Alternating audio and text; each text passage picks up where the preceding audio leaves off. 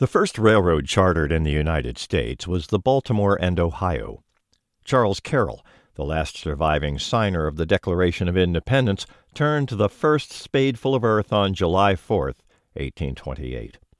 On May 10, in 1869, the last golden spike was driven into the newly completed Transcontinental Railroad, built by the Central Pacific and the Union Pacific. During this period, on May 24, 1844, Alfred Vail was stationed at the Mount Clair Railroad Depot in Baltimore, Maryland. He decoded the famous telegraph message, "What hath God wrought?" It was sent by Samuel Morse from the Supreme Court chamber of the United States Capitol in Washington, D.C. During the Civil War, telegraphy played a strategic role, giving commanders the ability to communicate with their troops almost instantly.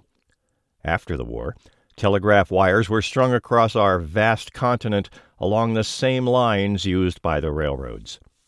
When Congress declared railroad companies to be common carriers in the Interstate Commerce Act of 1887, telegraph lines were an integral part of railroad operations. As other telecommunications services evolved, their infrastructure was effectively grandfathered into the rights-of-way used by the railroads. A common carrier had been previously defined as any business entity whose main commercial activity is transporting things on behalf of people. For example, one requirement has been that common carriers in the shipping industry would charge the same price to transport 1 pound of gold, 1 pound of fertilizer, or 1 pound of printed material. Moving different products that weighed the same and packaged in the same size container would cost the same amount of money to ship. In accordance with the General Railroad Right-of-Way Act of 1875, the federal government granted railroad companies rights-of-way across the United States. By connecting the coasts over thousands of miles, rights-of-way served to promote the country's economic development and westward expansion. A right-of-way is a type of easement granted or reserved over the land for transportation purposes, such as a highway, public footpath, rail transport, canal, oil and gas pipelines, electrical transmission lines, and message communications lines. Rights-of-way, commonly referred to as rows, are granted to serve the public good and the overall competitiveness of our country's enterprises. In the case of the rows granted to the railroads, when the line is further developed or abandoned, two questions that loom large involve ancillary uses of any right-of-way held by the railroads. The railroads, as common carriers, have routinely sold access to their rows and retained those proceeds rather than pass them to either the landowner or to the public treasury.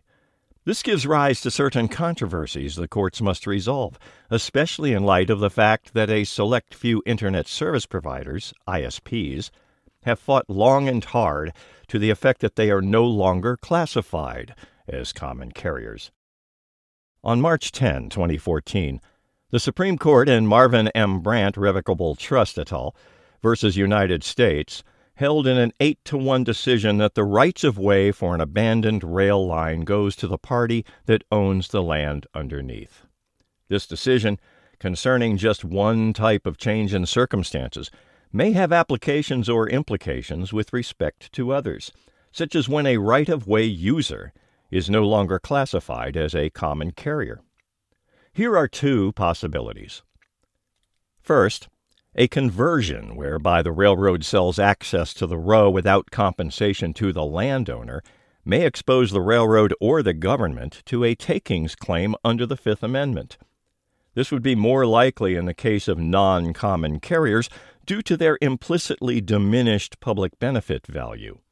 Should this thinking prove meritorious, any use of the row, not specifically related to the control of the railroad itself, should inure to the benefit of the original property owner, or, in the alternative, the public treasury. Second, when the communications companies are no longer common carriers, they no longer merit special access to any of the rows and easements that are set aside for a public benefit. Placing this question before federal, state, and local governments could and should expose the ISPs to an endless array of challenges to both their natural monopoly and their public utility status. If they are not common carriers, how does this affect their eligibility for pole attachments or other access to utility rights-of-way? And with so many ISPs in competition for that business, why should a few large incumbents enjoy superior rights over those of any startup? In the second example, the ISPs would undoubtedly argue that the public does receive a public benefit from their commercial operations. Any competent advocate for the public might stipulate there is a public benefit, now ancillary to the ISP's newly defined commercial operations. To be sure, there is a public benefit for most commercial operations, such as when the pocket-picking organ grinder's monkey brings a smile to the faces of children.